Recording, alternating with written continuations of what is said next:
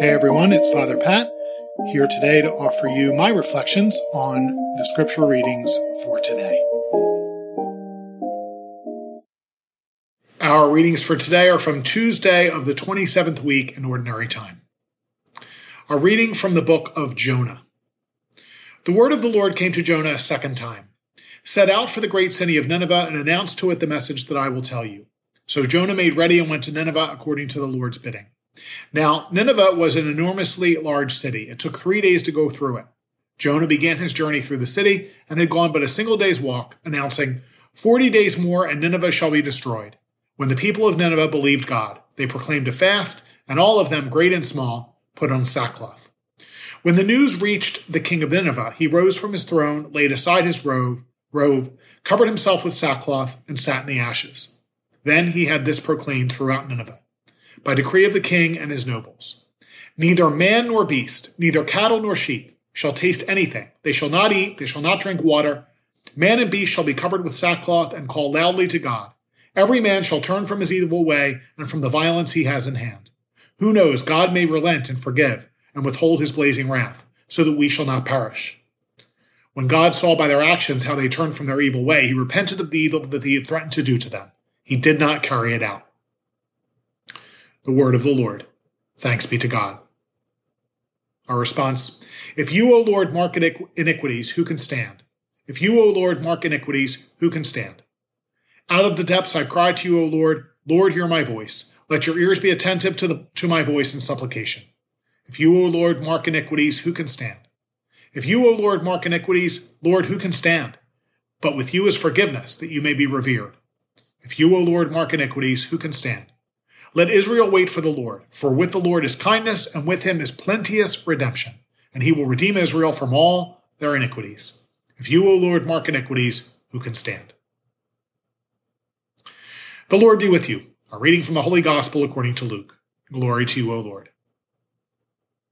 Jesus entered a village where a woman whose name was Martha welcomed him. She had a sister named Mary, who sat beside the Lord at his feet, listening to him speak.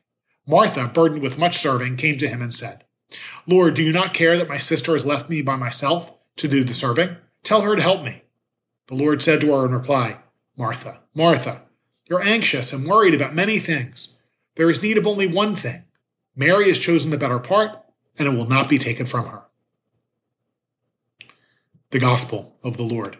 Praise to you, Lord Jesus Christ. Growing up in Philadelphia, 40 hours devotion was a part of the culture. When St. John Newman was bishop, he established the tradition that every parish in the diocese would offer a continuous period of 40 hours of Eucharistic adoration once per year. The goal was that a member of the faithful would be able to spend time in the Lord's presence somewhere relatively local at any moment. As an altar boy in my parish, we were assigned hours to sit at assigned times to sit in the presence of the exposed sacrament during those days. I don't recall it being a particularly personal experience, but then again, I was in middle school. I wasn't really human yet. When I moved to Charlotte, my parish, St. Matthew, had a 24-hour Eucharistic adoration every Friday morning to every Saturday morning. I don't know what drew me there, but I found myself stopping by nearly every Friday. There were chairs and kneelers set up for visitors, but I rarely used them. Instead, I sat on the floor along the back wall. Somehow, I was more comfortable there. It seemed less formal and more personal, like I was visiting a friend who just happened to be the Son of God. I presume that's what it was like for Mary of Bethany when Jesus came to visit her and her sister Martha. Mary sat at Jesus' feet. There was certainly no kneeler involved. Jesus was a friend. She liked to just be with him, listening to stories of his ministry or perhaps descriptions of what God was really like. Martha, on the other hand, was more like the altar server.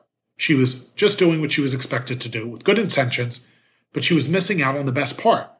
Jesus, the man, would have been happy with a peanut butter and jelly sandwich. He came to visit, not to be waited on. Our churches should be beautiful and dignified, but they are also an extension of our homes, a place where we can just be with Jesus, no matter what state we're in. There's a reason we use the word sanctuary. The word signifies the most holy part of a religious building, but also a refuge of safety and comfort in the presence of God. It's a place where we can always find the better part. It's always nice to visit a friend. May Almighty God bless you, the Father, the Son, and the Holy Spirit. Have a great day, and say a prayer for me.